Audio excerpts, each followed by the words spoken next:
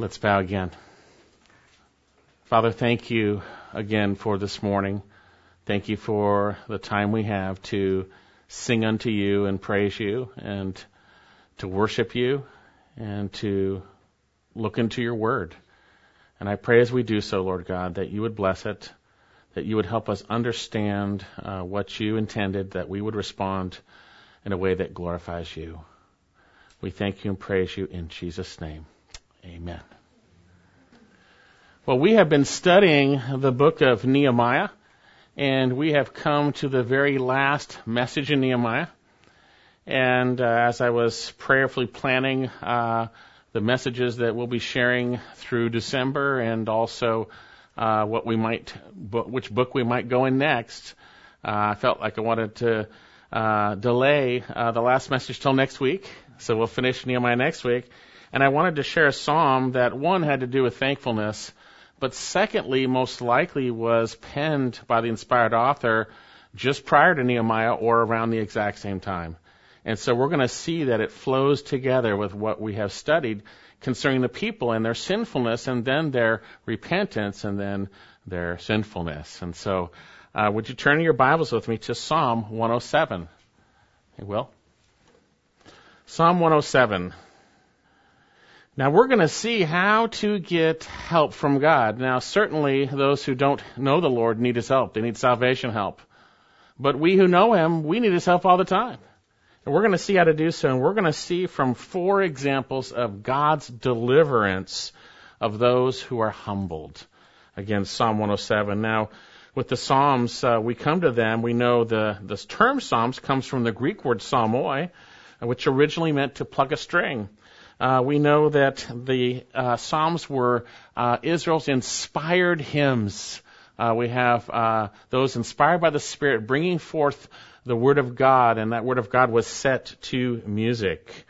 They are music with inspired lyrics.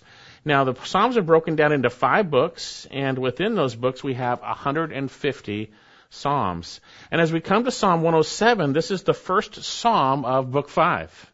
The first Psalm of Book 5. Now, the timing of this Psalm, and I'll mention it a little later also, but the timing, it is thought that it was written after the Jews' exile and captivity in Babylon, and after they had come back to the land. So this is sometime after Haggai, Ezra, and maybe even Nehemiah in that area, sometime. So it is close to this same time that this was written. Indeed, we have in Psalm 106, which is the psalm beforehand, we have in verse 47, he says, "Save us, O Lord our God, and gather us from among the nations to give thanks to thy holy name and glory in thy praise." So they are in captivity in that psalm. But then we come to Psalm 107, and if you look in verses 2 and 3, it says, here, "Let the redeemed of the Lord say so, whom he has redeemed from the hand of the adversary, and gathered from the lands, from the east and the west, from the north and the south." And this reveals God's answered prayer in gathering these Jews from, I believe, their exiles, we'll say. And so as we look closely in here, we're going to see how to get help from God. But it's going to point us as believers, because this is a psalm to believers, although it's going to show those who are not saved. As to believers, it's going to point us to giving thanks to the Lord for what He has done. So then again, Psalm 107. And now this psalm is quite long, so we're not going to look at every detail of it, but I believe we should gain a good understanding by the time we are done. Now before we start, I want to point out the structure of the psalm here. In verses 1 through 3, we have an introduction. And then in verse 43, we have a closing exhortation. And both of these, as we will see, are centered around considering the loving kindness of the Lord. Both of these, the introduction and the end. And then in verses 4 through 32, we have 4 examples of those who were at the end of their rope. Who were at the end of their rope and were humbled to the point they truly called upon the living God. And within those examples, they were delivered and saved, and ultimately we are exhorted to give thanks in light of that deliverance.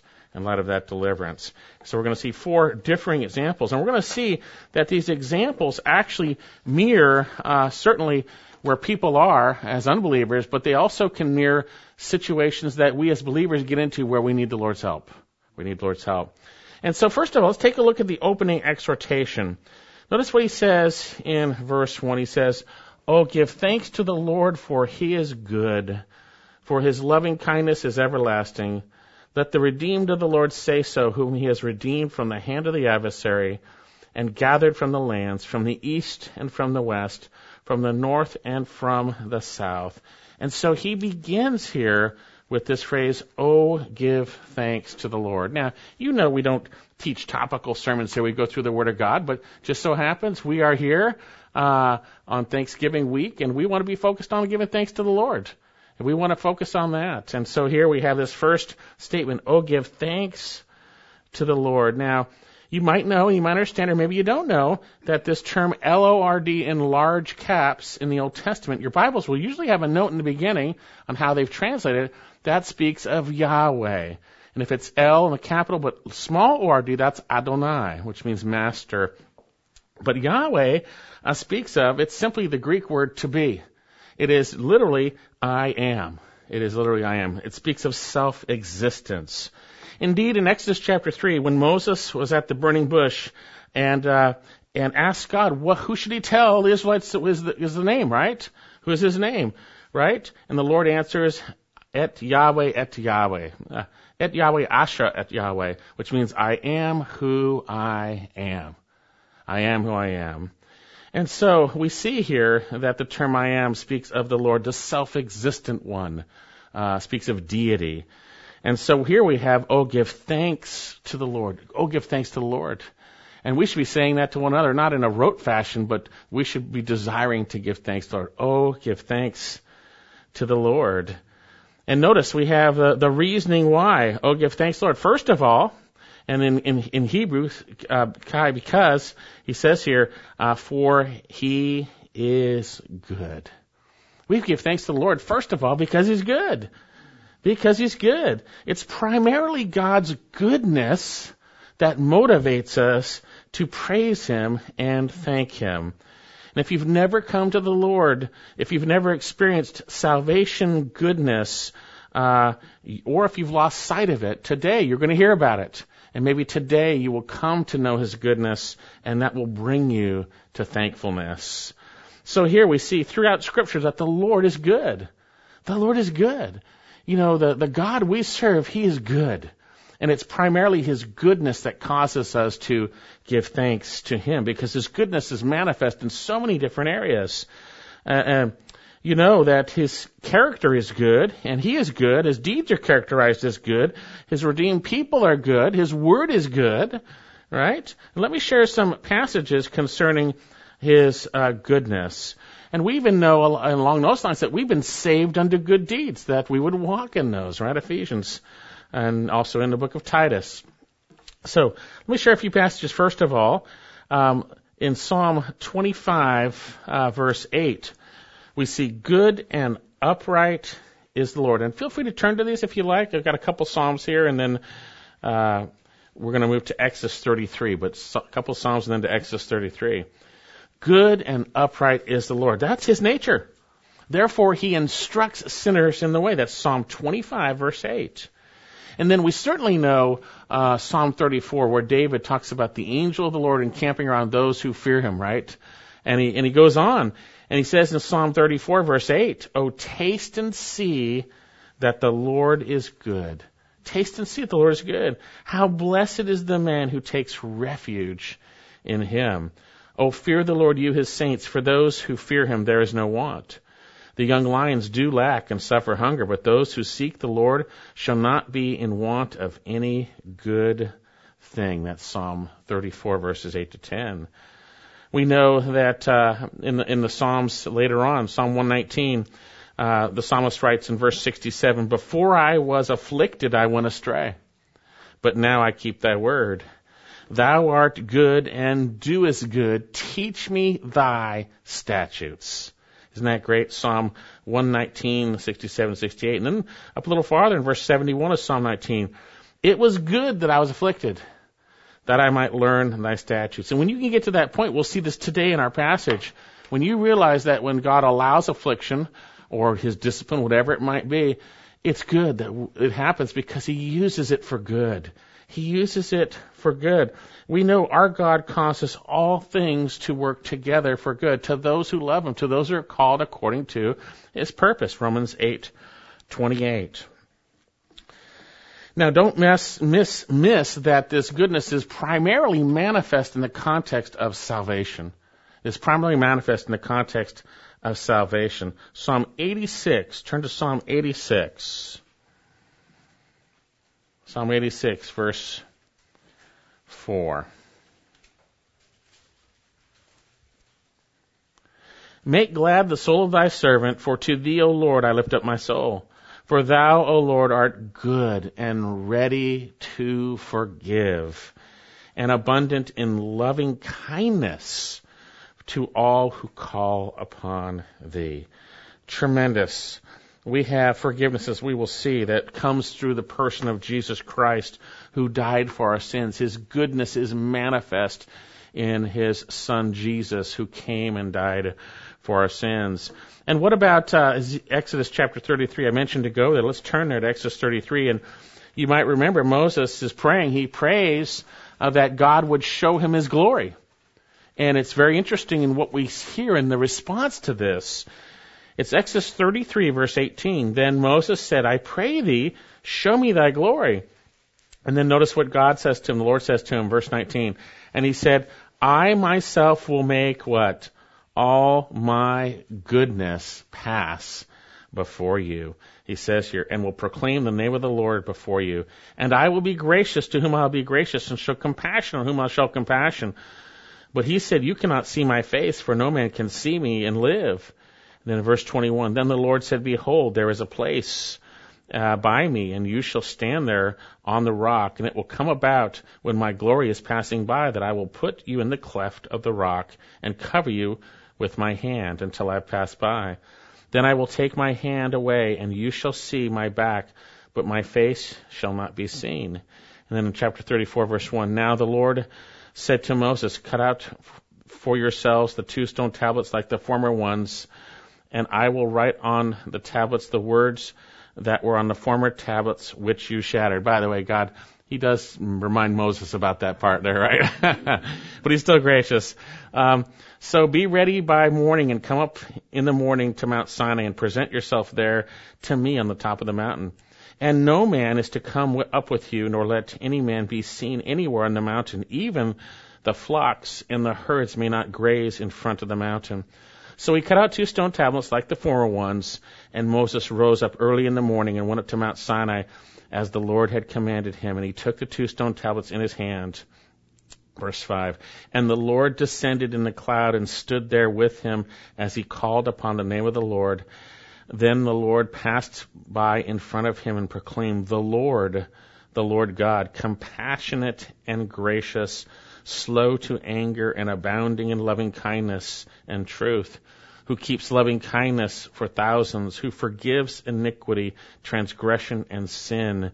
Yet he will by no means leave the guilty unpunished, visiting the iniquity of the fathers on the children and on the grandchildren of the 3rd and 4th generations. And Moses made haste to bow low towards the earth and worship. And so we see, as he had all his goodness pass by, he proclaimed these tremendous truths about his loving kindness, his grace, his compassion, and his forgiveness.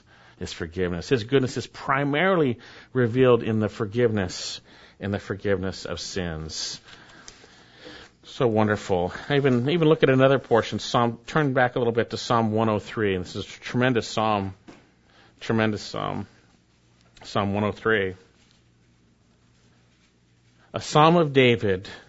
Bless the Lord, O my soul, and all that is within me. Bless his holy name. Bless the Lord, O my soul, and forget none of his benefits. Isn't that wonderful? Who pardons all your iniquities. Makes you want to jump up and click your heels and say amen, doesn't it? Who pardons all your iniquities. Who heals all your diseases. Who redeems your life from the pit. Who crowns you with loving kindness and compassion. Who satisfies your years with good things, so that your youth is renewed like the eagle. The Lord performs righteous deeds and judgments for all who are oppressed. He made known his ways to Moses and his acts to the sons of Israel. The Lord is compassionate and gracious, slow to anger, and abounding in loving kindness. He will not always strive with us, nor will he keep his anger forever. He has not dealt with us according to our sins, nor rewarded us according to our iniquities. For as high as the heavens are above the earth, so great is his loving kindness towards those who fear him. As far as the east is from the west, so far he has removed our transgressions from us. Tremendous, tremendous. And another passage, I'll read this for you in Joel 2. This is speaking of the day of the Lord. We know that day is coming. We know that the day of the Lord will come. We see that in 2 Peter declared for sure. And we know at the end of that day, he's going to save all Israel. We know he's a gracious God who will bring about their redemption after he purifies them, after he brings them through the fire and the tribulation. Now in Joel chapter 2 verse 13, we have this statement about the day of the Lord. It's fierce and it's a day that you're not going to be able to stand in. But then he says in Joel 2:13, and rend your heart and not your garments. Now return to the Lord your God, for he is gracious and compassionate, slow to anger, and abounding in loving kindness and relenting of evil. He's a gracious God who forgives. The Lord's goodness is manifest in his saving loving kindness, his loyal love, his hesed. Notice our passage back to Psalm 107. It says exactly what he says. Oh, give thanks to the Lord, for he is good. And then notice again, he explains more. For his loving kindness is everlasting. This is the Hebrew word chesed. It speaks of his loyal, covenant-keeping love. It speaks of his love which is manifest in keeping his promises, more specifically in the sphere of salvation, salvation that comes through the person of Jesus Christ, the Lamb of God who takes away the sin of the world. And so we have his loving kindness, his chesed is everlasting, everlasting. And we saw already in Psalm 103 that loving kindness. We saw it in Joel chapter 2, his loving kindness related to the forgiveness of sins, the forgiveness of sins. We know from 1 John chapter 4, by this the love of God, verse 9, was manifested in us, that God has sent his only begotten Son into the world so that we might live through him. In this is love. Not that we loved God, but that he loved us and sent his Son to be the propitiation or satisfaction with mercy for our sins. The propitiation for our sins. The cross and forgiveness are manifestations of his goodness and loving kindness. Oh, give thanks to the Lord, for he is good, for his loving kindness is everlasting.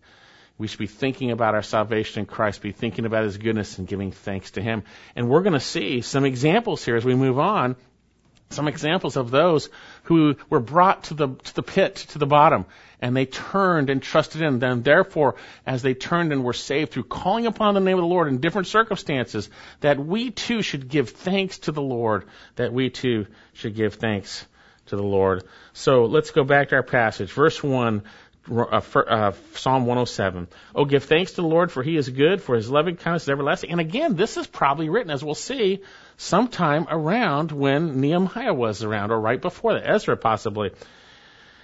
And he says here, notice that, and speaking of that, look at verse 2. Let the redeemed of the Lord say so. Now, we are the redeemed, spiritually speaking, but there were those who were redeemed certainly from Egypt, but those who were redeemed from Egypt, most of them fell in the wilderness with unbelief. These redeemed here appear to be those who were redeemed in a different circumstance and have had changed hearts in a sense. He says, let the redeemed of the Lord say so, whom he has redeemed from the hand of the adversary and gathered from the lands, from the east and the west, from the north and the south. And I believe he's speaking of that those that had been brought back from the 70-year exile in Babylon for their sin. The price has been paid to bring them back in a sense. They've been delivered in a sense. And it's clear that those, by and large, in Haggai and Ezra and here in Nehemiah, were believers. There were some problems. They need to be disciplined. There were issues. There were some bad guys, but they were believers, and they responded to the word of God. And so then, let the redeemed of the Lord, and that would be us now, redeemed in Jesus Christ, the price paid, right? Say so. Let us say so. Let us be the ones that say so. So this book, as we're going to see, this psalm is written to believers. Verse 2, let the redeemed of the Lord say so. Then look down in verse 42 and 43. The upright shall see it. Now he's talking about how God turns things to nothing and takes it and turns it back, turns it to destroys, lets things be destroyed, and he takes that and uses it that people might be saved. He says here, the upright will see it and are glad, but all unrighteousness shuts its mouth. Who is wise? Let him give heed to these things and consider, here we go, the loving kindnesses of the Lord. The upright are those who are righteous in Christ, or those who believed in the seed of Eve's seed that would foreshadow the Christ, or would come through Eve's seed. The gospel, the suffering servant. These believers at this time had the truth from Isaiah that there would be one who would suffer, that all our iniquities would be put on him. We are all like sheep who've gone astray, but the Lord has caused the iniquities of us all to fall on him. That would point to, and we see that happen, the Lord Jesus Christ. And so those who are upright, those who are righteous now, we see in Christ, who are glad, joyful, when they see it. They're going to be glad. And so, who is wise? Verse 43 in the end, let him give heed to these things and consider the loving kindnesses of the Lord. And that's what I want us to do. I want us to consider the loving kindnesses of the Lord, especially when we reflect and give thanks. So then, this is what this psalm is about. And now at this point, the Lord is going to give 4 generalized illustrations and examples of the sinful Israelites who were delivered. They were brought low to the bottom. They were humbled to the point they would cry out to the Lord for true deliverance, and God would deliver them ultimately in Christ. And then we would then see that and give praise and thankfulness to Him for it. And you might identify with one of these groups. And in these groups, we're going to have 4 of them. We're going to see, and I've got your notes are pretty complex there. They got a lot of stuff on there, but there's 4. I think we're going to find a pattern in all 4 of these. We're going to find a pattern. And the pattern goes like this. First of all, we see the state of complete lostness and inability to save oneself. Complete lostness, inability to save oneself. Then we see God's solution comes when they humble themselves and cry to Him. And then there is a specific deliverance in that. And then there is an exhortation to praise and worship the Lord for what He has done. And for those of us who are already, who believe and already been delivered, this should be very instructive. It should cause us to give thanks to the Lord, for He is good, for His loving kindness is everlasting. So let's take a look at the first example here. The first in need of deliverance. It's the lost, hungry soul, hopelessly wandering. Verse 4, they wandered in the wilderness, in a desert region. They did not find their way to an inhabited city. They were hungry and thirsty. That's verse 5. Their soul fainted within them. Then they cried out to the Lord in their trouble. He delivered them out of their distresses. He led them also by a straight way to go to an inhabited city. Let them give thanks to the Lord for His loving kindness and for His wonders to the sons of men.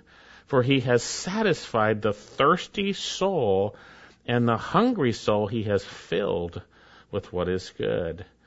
And so here, first of all, we see their state. They wandered in the wilderness, the desert region, and notice this word, they did not find a way to an inhabited city. They were hungry and thirsty, verse 5, their souls fainted within them. They speaks of someone, possibly these Jews could identify with, certainly back in their exile, certainly in their sinful state while they're there. But yet here he's pointing to someone, basically the illustration is someone who's lost. They can't find their way. They did not find a way. They're lost. The situation is getting desperate. They are hungry and thirsty. Their soul fainted within them, and they're at their end. They're at their end. And I believe figuratively, it's probably not talking about the rebellious Jews in the Exodus. I don't think it's talking about them because of their attitudes, because they never did turn as a nation in the wilderness. I believe it's pointing to the state of those who may be looking for salvation. They're looking.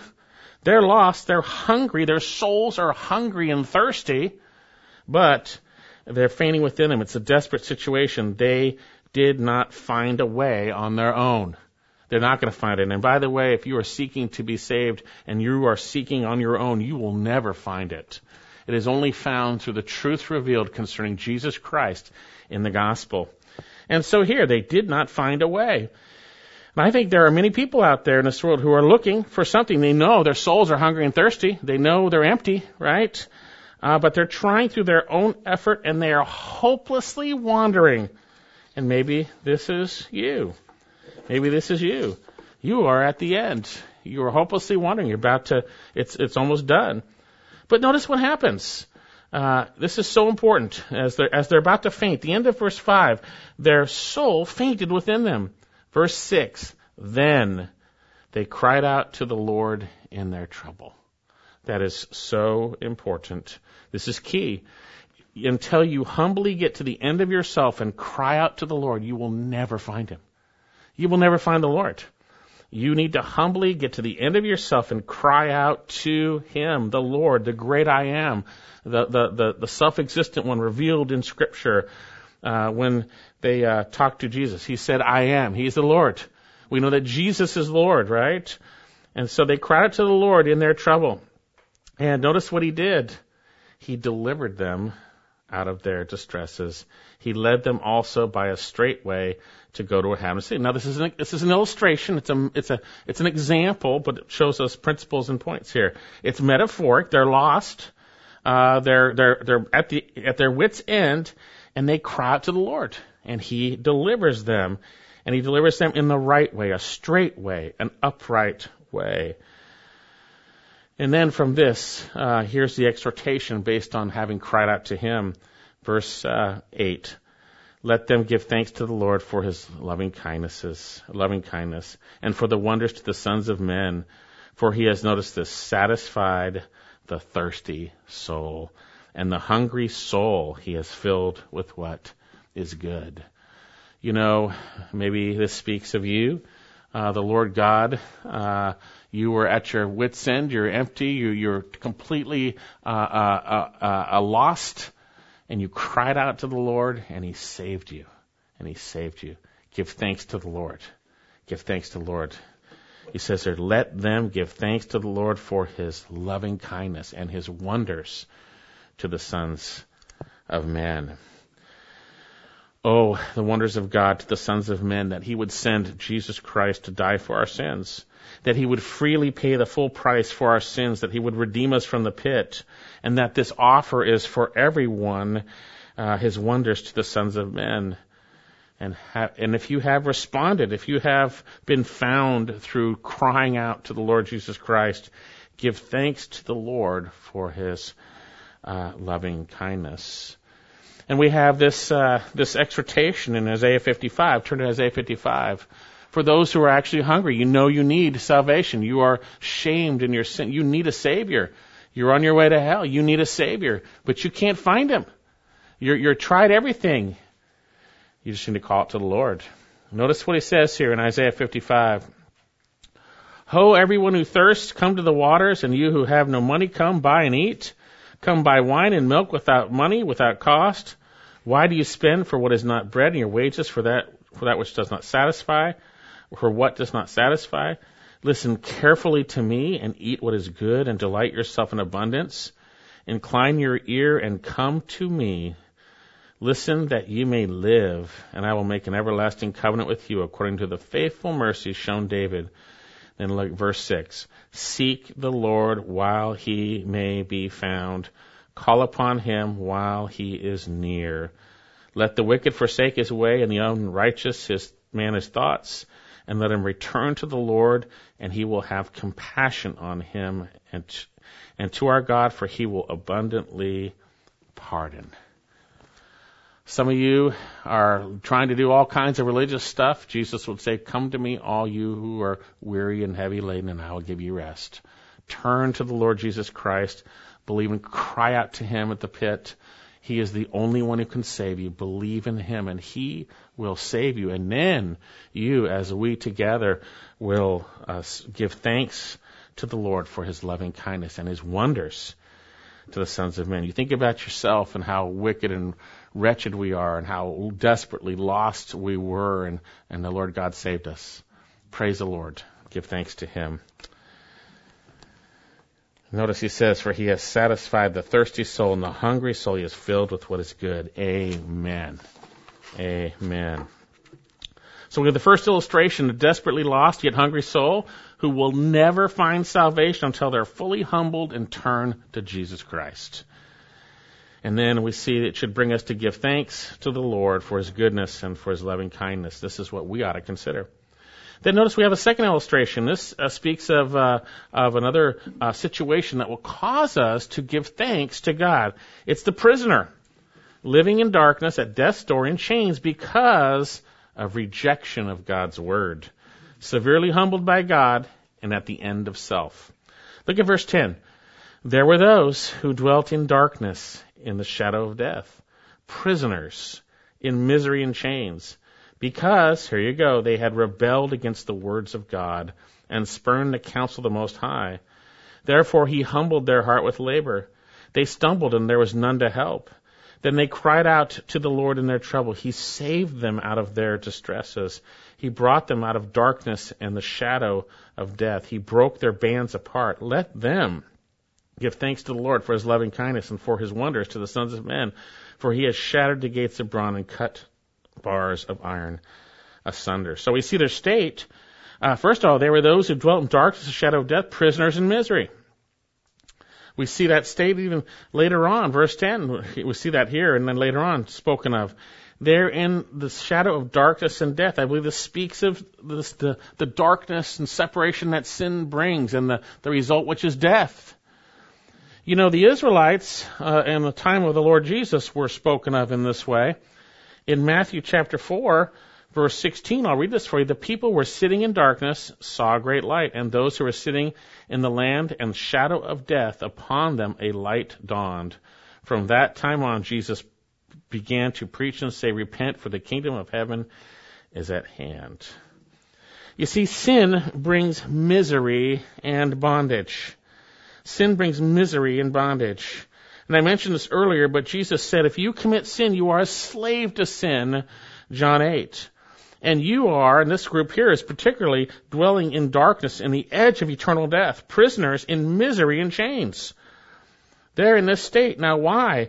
Because, verse 11, they had rebelled against the words of God and spurned the counsel of the Most High. This is speaking of people who had an opportunity to know the Word of God, and they rebelled against it. This certainly describes the Jews, doesn't it? Certainly does. The term spurn speaks of treating with contempt, and the counsel of the Most High speaks of his revealed will, his Word, the Word of God. And so they rebelled as evidenced by treating his Word with contempt. And maybe you're doing the same way. You don't care about God's Word. You push it aside. It's not important to you. And you are in your sins. You were dwelling in darkness on the verge of eternal death, prisoner in misery and chains. Prisoner in misery and chains. But God is so gracious to allow the consequences of sin and rebellion against him and his word to bear upon us. Isn't he gracious? It says in verse 12, therefore he humbled their heart with labor. This certainly would have spoken of the Jews who had gone into exile. Certainly would have spoken about them. And they stumbled, and there was none to help. They're getting to the bottom, and you need to get to the bottom of yourself. You need to be humbled before you turn to the Lord, we'll say. Well, hopefully before that, but here, you need to get to the bottom of yourself. And notice what happens. Verse 13, then they cried out to the Lord in their trouble, and he saved them out of their distresses. He brought them out of darkness and the shadow of death, and broke their bands apart. Here they cried to the Lord in their trouble, and he saved them. You know, you're in trouble if you are in your sins. If you haven't come to Jesus Christ, you are in trouble. You are sitting in darkness. You're in the shadow of death. You're on the verge of eternal separation from the living God and punishment. You're a prisoner to your sins. You can't stop. You can't stop. You are a prisoner to your sins. And if you will humbly call out to Jesus, whoever will call upon the name of the Lord will be saved. He will deliver you from your sins. You will be delivered from the prison of sin and ultimate consequences of death. John 8, and I mentioned this before, but let's read that actually. Let's go to John 8, verse 31. Jesus therefore said to those Jews who had believed him. Now, on a side note, if you ever want to do a study in John that's kind of interesting, look at the term believe. There are people in John who believe but don't believe. They believe that in essence what he's saying, but they don't believe. They haven't trusted in Christ. And you see this example here. Jesus there said to the Jews who believed in him, if you abide in my word, then you're truly disciples of mine, and you shall know the truth shall make you free. They, that's those who have believed, answered him, we are Abraham's offspring and have never yet, he says here, and have never yet been enslaved to anyone. How is it that you say you shall become free? And Jesus answered them, truly, truly, I say to you, everyone who commits sin is a slave. Sin is the slave of sin. And the slave does not remain in the house forever. The Son does remain forever. If therefore the Son shall make you free, you shall be free indeed. Some of you know the truth. You play the church game. You're around, but you've rejected the truth. You have rejected the truth in Jesus Christ. And you're a prisoner to your sin. If you humble yourself and call out to the Lord Jesus to save you, he will save you. If the Son sets you free, you are free indeed. And so then, notice here, they cried out to the Lord in their trouble. He saved them out of their distresses. He brought them out of darkness, the shadow of death. He broke their bands apart. And then notice what we should do and what they were to do. Verse 15. Let them give thanks to the Lord for his loving kindness and for his wonders to the sons of men, for he has shattered the gates of bronze. He has cut bars of iron asunder. Be set free. Trust in Jesus Christ. He will set you free from your sin no matter what sin it is. He will set you free. Turn to the Lord Jesus Christ. If the Son sets you free, you are free indeed. So we've had the first illustration, the desperately lost, hungry soul who will never find salvation until they're humbled and turn to Jesus. And we have the prisoner living in darkness at death's door in chains because they've rejected the word, severely disciplined, if they're not severely, but severely humbled at the end of themselves. It comes to Christ. And what are we to do? Let them give thanks to the Lord for his loving kindness and his wonders to the sons of men. Now notice we have a third illustration in our passage. We have the fool who is afflicted near death because of rebellion and sin. Verse 17. Fools, because of their rebellious way and because of their iniquities, were afflicted. Their soul abhorred all kinds of food, and they drew near to the gates of death. Then they cried out to the Lord in their trouble, and he saved them out of their distresses. He sent his word and healed them, and delivered them from their destructions. Let them give thanks to the Lord for his loving kindness and his wonders to the sons of men. Let them also offer sacrifices of thanksgiving and tell of his works with joyful singing. So here, he says, fools, because of their rebellious way, because of their iniquities, we see they were afflicted. You see, sin brings about trouble. The way the transgressor is hard. Because of their iniquities, they're afflicted. They were fools because of the rebellious way. Or literally, way of rebellion. The direction they walk is rebellion. And that rebellion concludes the idea of transgression. These were fools simply because they lived a rebellious life. And secondly, because of their iniquities. And that term speaks of sin, which leads to affliction. End of verse 17, and they were afflicted. And it's interesting, this stem in the Hebrew here speaks of this affliction, that they brought that upon themselves. They brought this affliction through their sins and their rebellious way. You see, sin brings affliction. If you choose to reject Christ and you go contrary to his ways, you will be afflicted. You will be afflicted. And notice there's more. Verse 18. Their soul abhorred all kinds of food. This points to, I believe, depression probably. You see, if you choose to go your own way, you're going to be depressed, by the way. And actually, that's a good thing.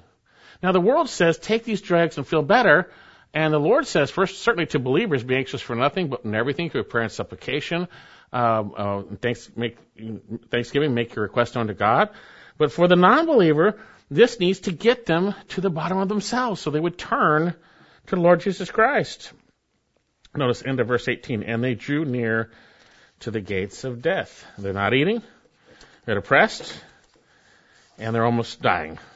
And then notice what happens in verse 19. Then they cried out to the Lord in their trouble. That's the solution. That's the solution. Call upon the Lord humbly for the forgiveness of sins. That's the solution to your sin problem. That's the solution to the affliction that was caused by your sin and the depression in this temporal life. That's the solution. Here we see they called upon him, and notice what happens. Middle of 19, he saved them out of their distresses. Remember, they cried to the Lord in their trouble. In their trouble, they cried to the Lord. And so the consequences of sin brings affliction, depression, distress, destruction. You bring it upon yourself, but when you turn to Jesus, he will save you out of your afflictions and trouble. Notice what it says in verse 20, very interesting. He sent his word and healed them, and he delivered them from their destructions. You see, when you cry to Jesus for salvation from your sin, the way he heals you from sinful thoughts and action is by sending his word to you. That's how he does it. And how does the Lord send his word? He sends it through his people primarily, those who are called to share and to teach and to preach, those who are blessed to bring the good news. There are some of you that have maybe been delivered, but you put yourself back in the muck and mire because you're not listening to him through his word. You're experiencing afflictions, depression, trouble, destructions. Turn to the Lord and allow his word to heal you. Allow his word to heal you. He sent his word and healed them. He does it through his word. Jesus will heal you. Heal you through his word. Now notice we have the same exhortation to those who were humbled and turned and were healed by the Lord. Verse 21, let them give thanks to the Lord for his loving kindness and for his wonders to the sons of men. Give thanks to the Lord. Be praising him for healing you. Some of us need to remember from where we've come from, and we need to give thanks to the Lord for what he has done for us. The rebellious fools who've been saved. Praise the Lord. And then notice he acts two more exhortations. Verse 22. Let them also offer sacrifices of thanksgiving and tell of his works with joyful singing. Isn't that great? When you get saved from your foolish, rebellious way in sin, offer sacrifices of thanksgiving to the Lord. And that's what we do when we come together. And tell of his works with joyful singing. We come here and we sing. To God be the glory, great things he hath done. So loved he the world that he gave us his Son, who yielded his life an atonement for sin and opened the life gate that we may go and praise the Lord, let the earth hear his voice, praise the Lord, let the people rejoice. Share with joyful singing unto him. So then in our passage, we have the first illustration, desperately lost, thirsty soul never finds salvation until they're fully humbled and turn to Jesus. Second illustration, the prisoner living in darkness at death's door in chains because of rejecting God's word, severely humbled at the end of themselves, coming to salvation in the Lord alone.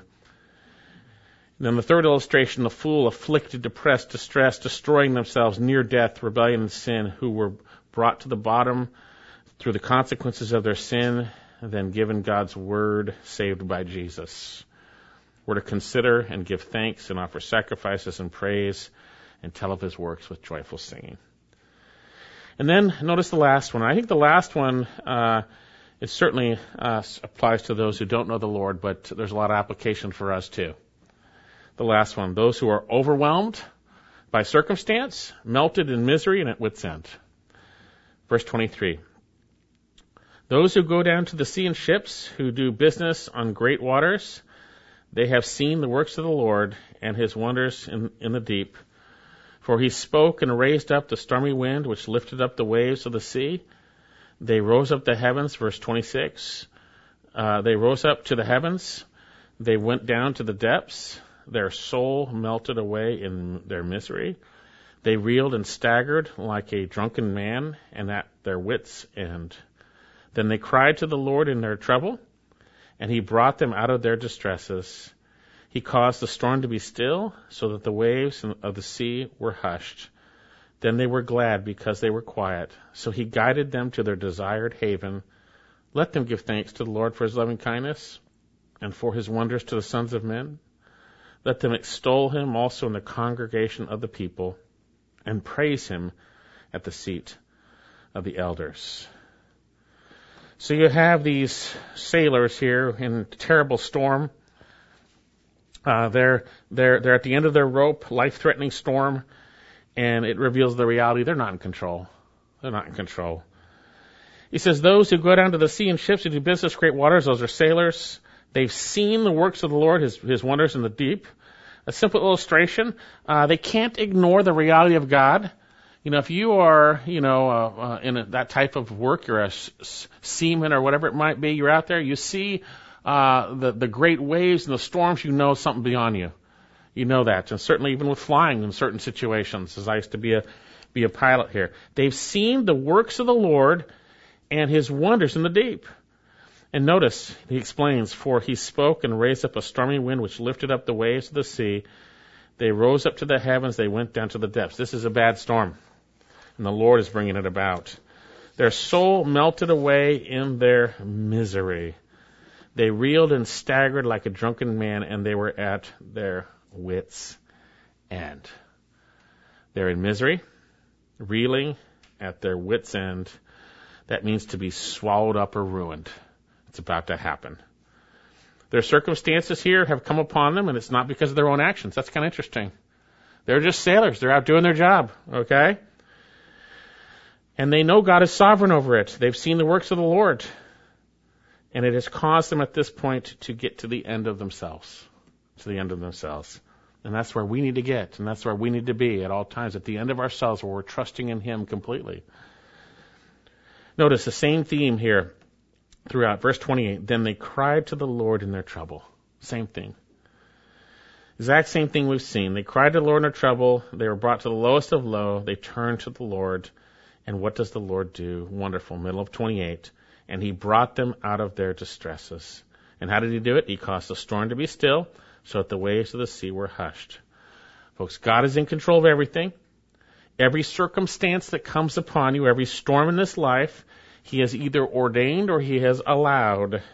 And no matter what is happening in your life, if you are willing to get to the bottom of yourself and humble yourself and cry out to the Lord, certainly for salvation help, but also in everything else for help, he will come to your aid. Then they were glad. Notice the result. Because they were quiet, speaking of the waves, so he, that's the Lord, guided them to their desired haven. Isn't that great? That's great. Isn't that what we want? We want peace in the midst of our difficulties. I mentioned the verse earlier, be anxious for nothing, but in everything through prayer and supplication with thanksgiving, let your requests be known to God, and the peace of God which surpasses all comprehension shall guard your hearts and minds in Christ Jesus. Cry out to the Lord in your trouble, and he will bring peace, even in the midst of the storm. And for us believers, things come upon us and we get blindsided. Difficulties, whether it's physical, whether it's relational, whether it's at work, whether it's church, whatever it might be. And we need to cry out to the Lord and trust him. He will take care of it. He will help us. He will help us. He says he delivered them to their desired haven. They cried to the Lord in their trouble. Are you crying to the Lord in your trouble? We need to cry to the Lord in our trouble. And then notice the exhortation again. Verse 31, let them give thanks to the Lord for his loving kindness and for his wonders to the sons of men. Same thing, right?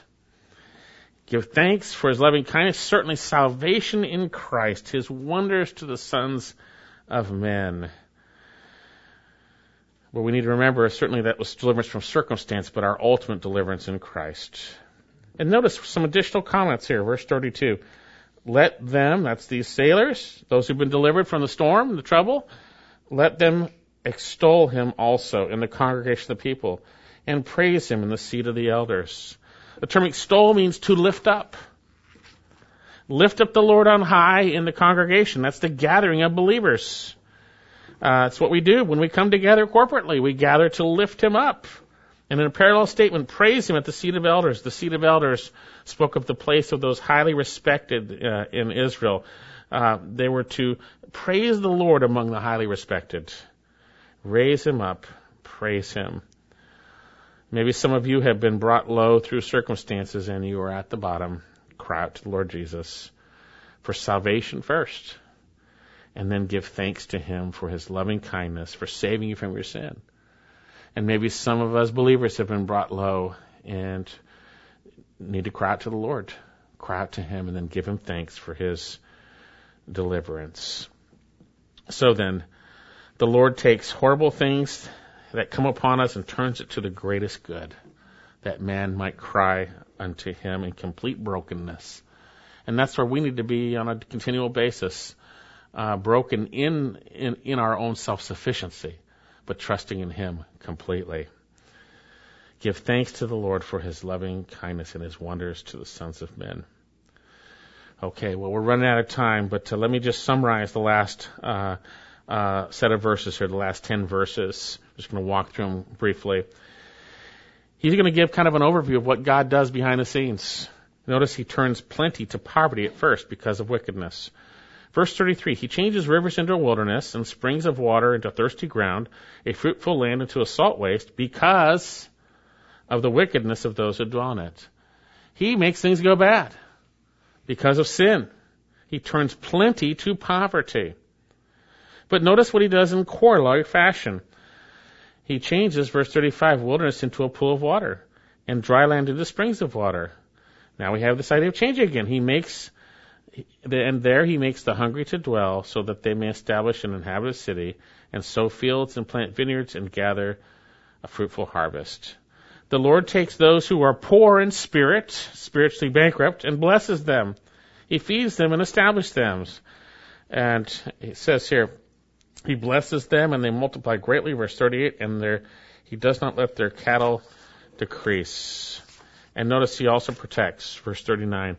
When they are diminished and bowed down through opposition, misery, and sorrow, he pours contempt upon princes. He makes them wander in pathless waste, but he sets the needy securely on high and away from affliction and makes his families like a flock. When his people who have humbly responded to him are diminished, bowed down, oppressed, misery, and sorrow, the Lord pours contempt on those who cause it and makes them wander in pathless waste. The Lord is on the side of the humble. The Lord is on the side of his flock. Then verse 42, the upright shall see it and are glad, but all unrighteousness shuts its mouth. Interesting statement. In light of turning plenty to poverty because of sin and poverty to plenty because of a relationship with him, the upright are going to see it and be glad. They're going to see it ultimately, what God is doing behind the scenes. We're going to rejoice.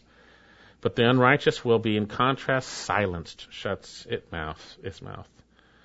And so we have the last verse, verse 43. Who is wise? Let him give heed to these things and consider the loving kindnesses of the Lord.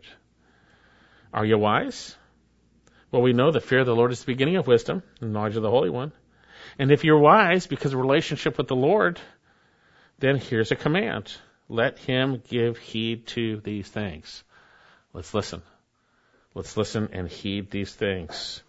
Learn what God is teaching through this passage. Remember, it speaks of non-believers being humble to the max and turning to God and responding. But the psalm is for believers to heed the same principles. We should be giving thanks to him for what he has done. And folks, within the body of Christ, there's not enough true humility. My brothers and sisters, not enough lowness. You see, we're not adequate to consider anything that's coming from ourselves.